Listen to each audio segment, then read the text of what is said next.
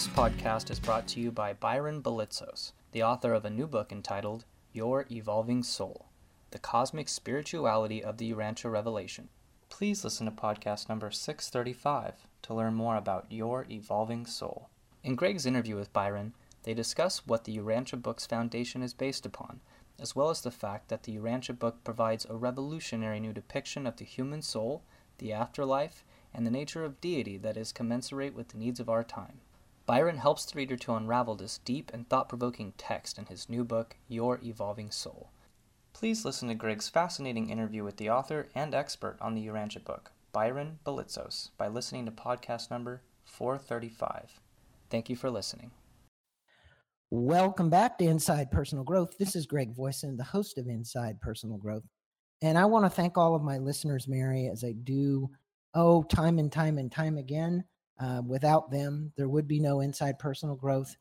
I don't know how. I've done this for almost 11 years, but people keep coming back and listening. So that's what keeps me on the air. Today, joining me from Marin, which is just a little bit north of San Francisco, I have Mary Lamia. How do you say your last name? I don't want to mess it up, Mary. Lamia. So Mary Lamia is the author of many books, but the book we're going to be speaking with her about is called What Motivates Getting Things Done? Procrastination, Emotions, and Success. And I think all of us out there know, Mary, that, oh, yes, we have these things. We just don't know how they work and how they actually affect us in getting things done. But I want to tell them a little bit about you. Mary Lamia, PhD, is a clinical psychologist and psychoanalyst, as well as professor at the Wright Institute in Berkeley, whose passion is to encourage emotional awareness.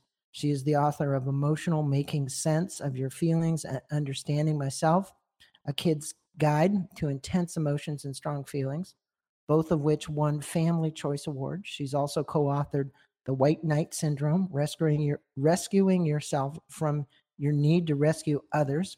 I know somebody who needs that. And forthcoming book, The Upside of Shame. She's a sought-after speaker, has provided commentary for media, including ABC Radio, television, Fox Network, and the New York Times, Woman's Day, WebMD, and Real Simple, as well as regular blogs on Psychology Today and Therapy Today. Well, you've got quite a background, Mary, and I think the best way to kind of dive into this is because, it is about motivation and what inspires us to get things done. And you mentioned that we are motivated to and even driven to achieve. And I totally agree with that. Almost everybody out there is. Why is it that it's more powerful in some people and not so powerful in others? The drive to achieve? Yes, this drive to achieve, because some people don't have as big a drive or as intense a drive. Well, first of all, you have to know something about negative and positive emotions. And so I'm going to circle back, if you don't mind. So we have this motivational system where some emotions feel positive or rewarding and some feel negative or punishing.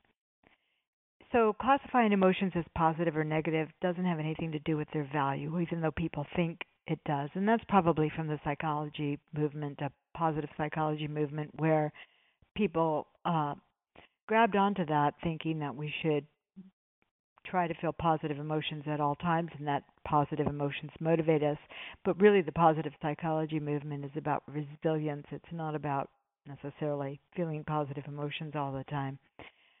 So negative emotions like distress and fear and disgust and anger and shame, especially shame, motivate us to do something to avoid experiencing them, or they urge us to behave in ways that will relieve their effects because we just want to stop them. So, for example, you'll be motivated to back off from something where you feel fear, if it's a dangerous situation, or even brush your teeth before you go on a date because you don't want to have shame due to bad breath. Just simple things like that. Essentially, human beings are motivated to do something based on their desire to turn on emotions that are positive or to turn off the negative ones. It's just a fundamental principle of how we function emotionally. So, that said, why are some people highly, highly motivated to do things or to achieve and some not? Well, there's one emotion that we have found among people who are really, really high achievers that gets activated, and I haven't talked about this much. I mention it in the book, though, and that is shame and shame avoidance. It's so interesting that people have four basic responses to shame. They withdraw, like pull the covers over their head. They avoid. They could have a few drinks when they feel shame. They could attack others, or they could attack themselves. The most important thing to know about shame and the adaptive response to shame is to learn. Highly successful people learn from shame, but highly successful people are also shame avoidant. So the accumulation of good deeds, the accumulation of accomplishment or goods, whether it's a car or clothes or whatever it is often shame avoidance. Mm-hmm. Well, it And certainly gives us and the listeners a foundation in which you're coming from with this emotion. And people who often have had very difficult childhoods where they've had to struggle often feel have a core of shame that's handled by avoidance. Narcissistic leaders often have a core of shame handled by avoidance. And becoming a leader, becoming the best, working really hard and achieving. This is not a bad thing. Shame avoidance is not. I'm not saying it's a bad thing at all. In fact, it could be a very good thing. So that's one way in which people use negative emotion in a very positive way.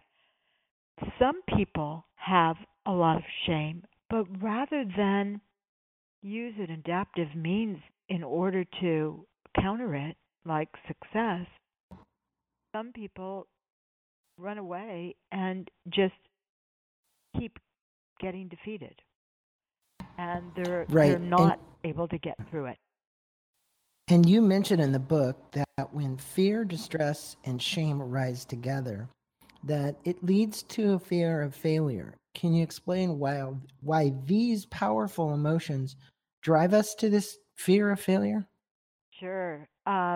When fear and or distress and shame arise together, it produces shame anxiety.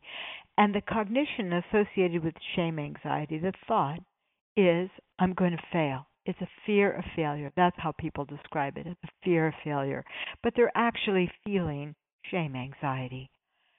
And shame anxiety motivates us because we don't want to feel shame. We want to get away from feeling shame. So it actually propels us into action to get something done because we don't want to fail. Think of a little kid who doesn't want to do their homework, and he does his homework because the idea of the shame of being told you didn't do your homework and standing out in class is so awful that he gets it done. We get a lot of things done out of the avoidance of shame or out of shame anxiety, the anticipation that somebody will perceive us negatively makes us do something good. It's sort of fascinating how emotions that might be perceived as negative. Yeah, and it actually doesn't seem counterintuitive. I mean, it seems very intuitive that, shame would drive us to actually excel at something. Now, you also talk a lot about task-driven people and procrastinators in the book. Can you speak with the listeners about the emotions that drive procrastinators versus task-driven people, and really what's the differences between these two?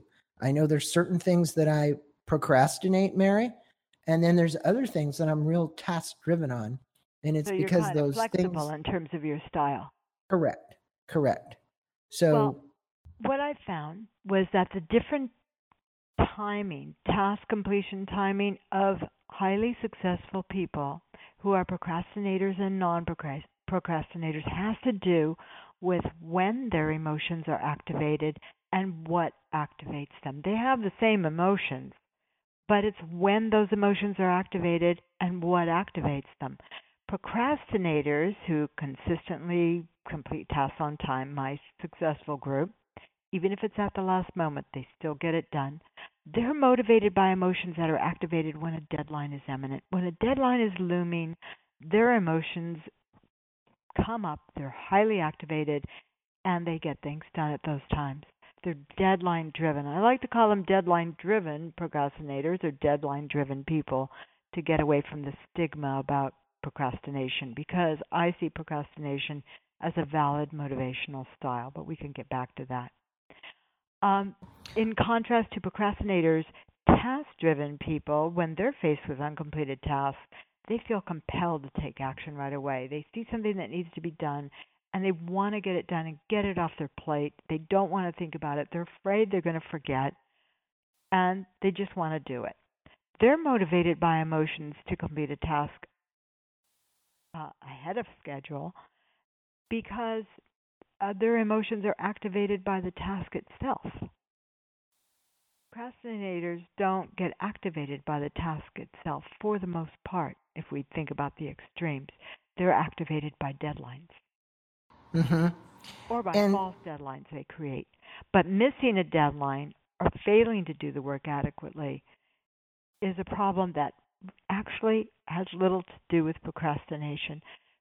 People will say, I failed because I procrastinated, but fact is, failure produces so much shame, and people who fail have so much shame that saying they're procrastinators is shame avoidance. And you know what?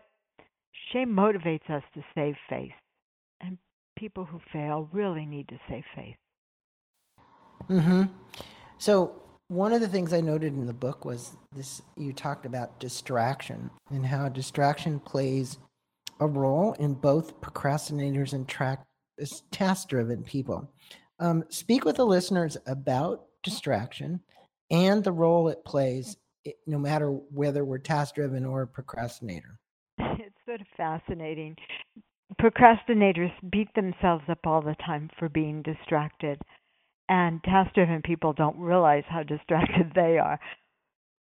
When a procrastinator is activated at a deadline, it's usually a feeling of anxiety that comes up for them, some fear and distress, plus a lot of other things.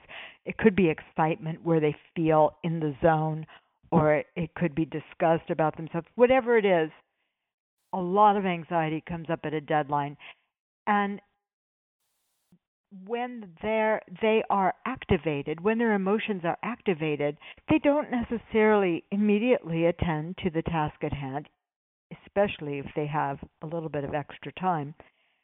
What happens is that their anxiety is mobilized and they notice all the things they haven't done or all the things they want to do.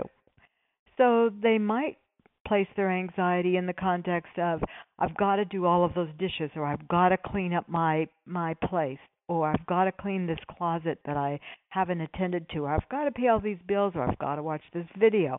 They may do all kinds of things, but then when time is short, they do attend to the task at hand and they get it done before the deadline. Task-driven people are distracted all the time by tasks that are left undone.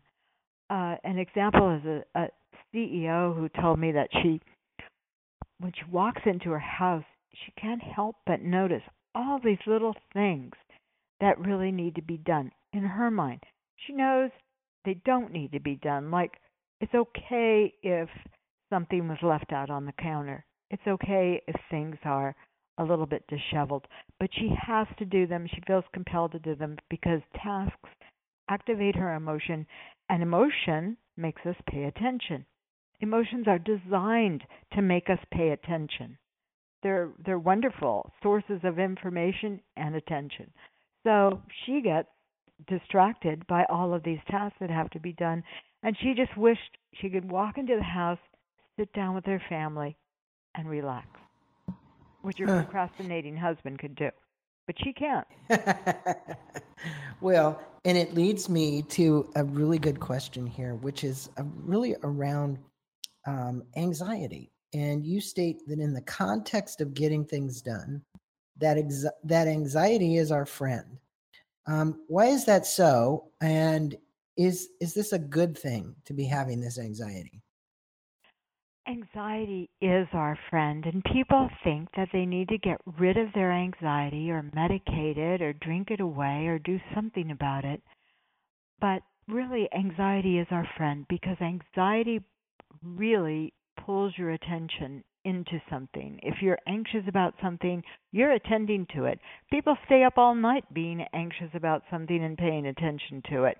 And they don't realize that their anxiety is telling them to pay attention because, emotion is so nonspecific. And anxiety itself is sort of it's a very unspecific emotion. We give it the cognitions that lead us to believe it means something that it may or may not mean.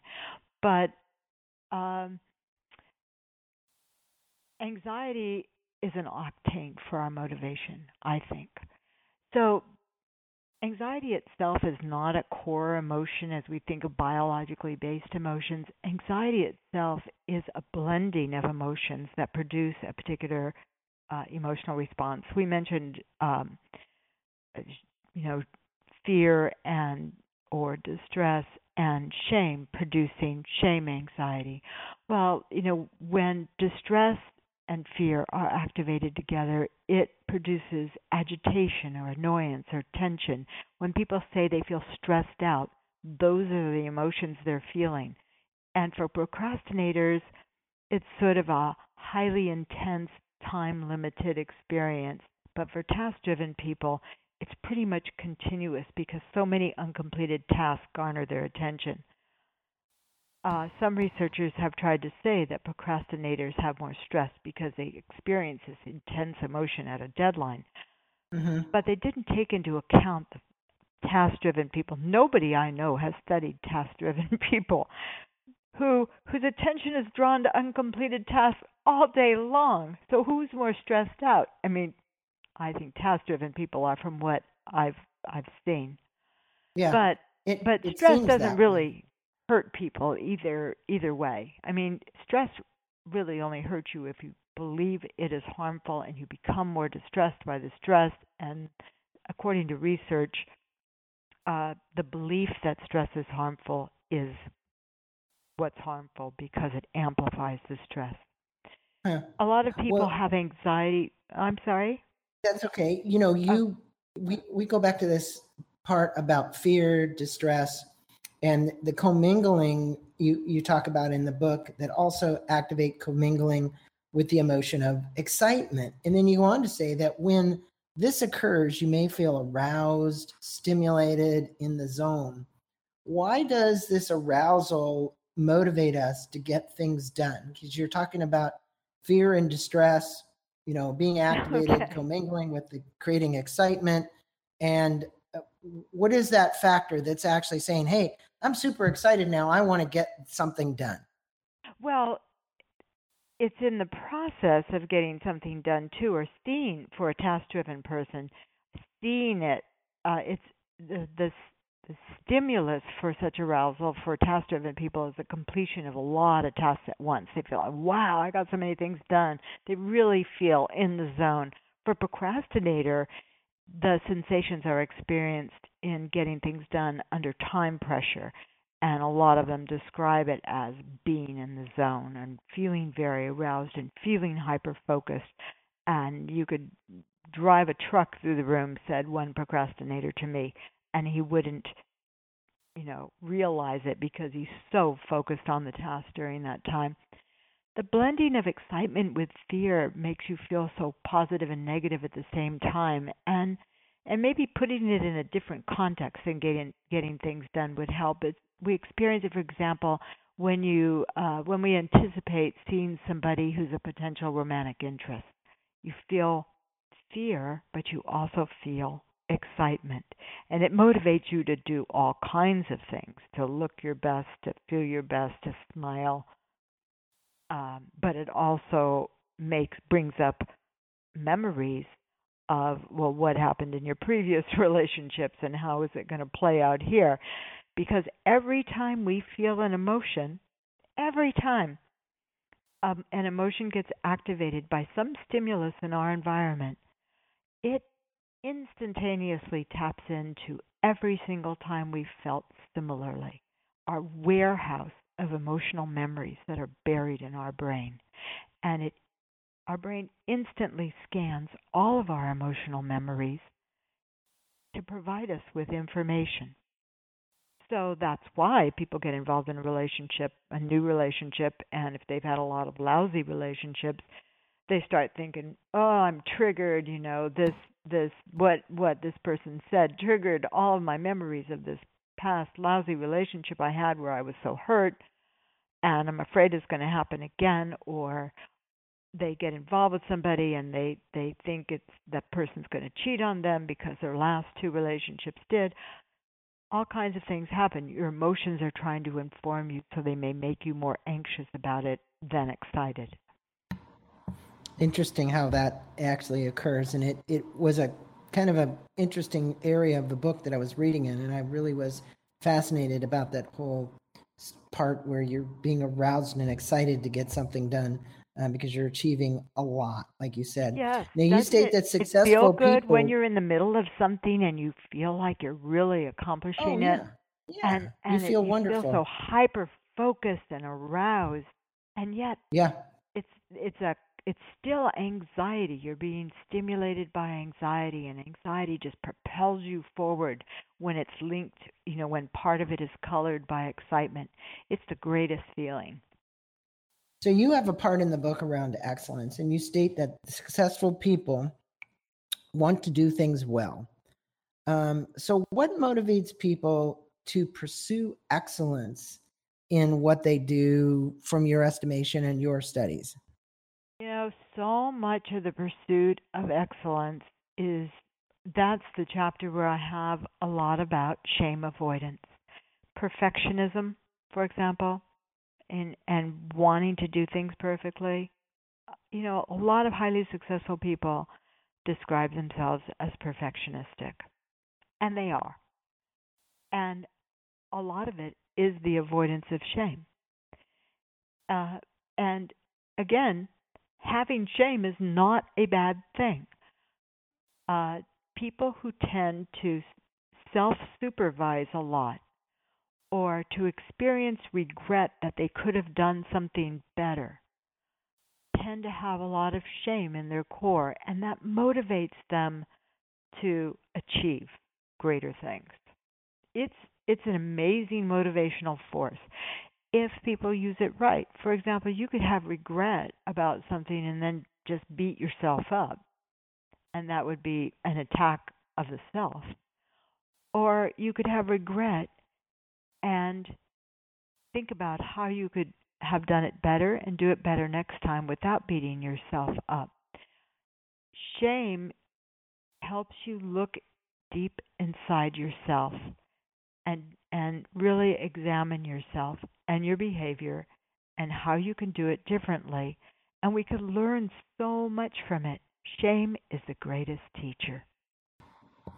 Well, and like you said, when we first started this podcast, that this was going to be a different twist on getting things done. And I think for most of my listeners, they're experiencing that. One last question here to kind of wrap up our podcast, Mary. You talk in one of the last chapters about upgrading our emotional style. What is this? How do we do it? And also, how do we find out what style we really are? Right. I think most people know whether or not they work better under pressure or get things done right away. But the chapter in the book I have on deadlines and deliberation and distraction and all of that is a chapter where I put that in so that readers can identify with one style or the other or both and pretty much assess where they are in terms of their motivational style. So it is important to know what your motivational style is. And as I say in the book, I don't want to change anyone. I don't think people need to change their motivational style. And in fact, I think it's impossible. How many books have been written about beating procrastination, and how many procrastinators are there? The current statistics in the Ivy League schools have the highest number of procrastinators. They're up to almost 90%. And those people aren't failing. So what's going on? Why would they want to change if it works for them? They wouldn't. So procrastination books sell, but nobody changes. So it's interesting. But sometimes they become a little better at what they do. My goal is to help people optimize the style they already have. And there are ways to optimize what you do and to upgrade it. So what I did is I took all the little tips I got from the high achievers I studied, and I put them down. I just wrote them down. This is what they do to make their style really, really work for them. And those I shared. So you don't have to change your style. You can just become better at it.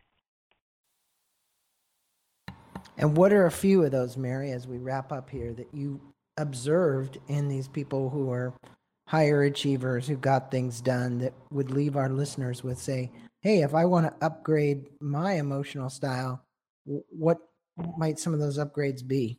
I have general guidelines. I have troubleshooting guidelines for deadline-driven people, and I have some for task-driven people. The one that I think is really important for both styles is that you never allow yourself anything less than healthy sleep habits. And you've got to make a commitment to yourself if you're deadline-driven that your sleep time is not extra time. And if you're task-driven, that you have to make a promise to yourself that you can put things aside to get the sleep you need. People need sleep, and sleep is healthy for your brain functioning. In terms of people who procrastinate, one of the suggestions is to request a deadline in circumstances that don't have a definite one, or to somehow you can use another person to do that too. You could tell another person whose perception of you is important to you what your deadline is for a particular project or thing you have to do, and then commit to that.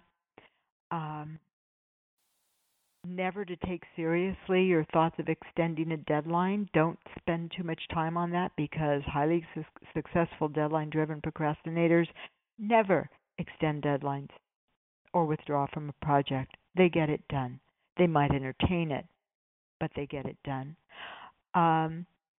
People set timers to certain intervals and challenge themselves. One of the things they do is if you have an appointment, let's say you have a doctor's appointment at 3 o'clock, you see how much you can get done between now and when you leave for that appointment. You use other appointments for as a deadline, or you interject other activities in between the time, the task and the deadline, so that you limit the time available to complete it. There's a lot of little tricks that you can use to create a false deadline that you can't change. Yeah, and I think you've got a lot of them in the book. Now, where would you like to send our listeners, Mary, if they were going to want to find out more about you, about the book? Obviously, they can get this book on Amazon. Again, for my listeners, it will be in the blog. We'll have a link to Amazon for the book. It's called What Motivates Getting Things Done. And Mary, any place else you want to send them? Well, they can go to my website. That's marylamia.com, MaryLamia.com. I also have a website for the book. It's whatmotivatesgettingthingsdone.com. or they could go to my website and also access all of my Psychology Today blog posts or Therapy Today blog posts. And a lot of those have information about procrastination and the book, and they're just little bits of it. And that's Great. about And it. we'll put all of those up there, plus a link to any social media things that we find as well. So from our listeners, we have been speaking with Mary Lamia, and the book is called What Motivates Getting Things Done: Procrastination, Emotion, and Success. We're going to put a link to Amazon. We'll have a link to the book website as well, so that you can go there and read some of the articles and things that Mary has. Mary, thanks for being on Inside Personal Growth and spending a few minutes with our listeners, actually talking about the emotions behind what drives us to get things done and what drives procrastinators versus task-driven people. It's been a fascinating time with you. I've actually learned a lot, and I appreciate you taking the time to be on with our listeners. Greg, I appreciate the twist you have and the journey you took me on to explain it. Thank you.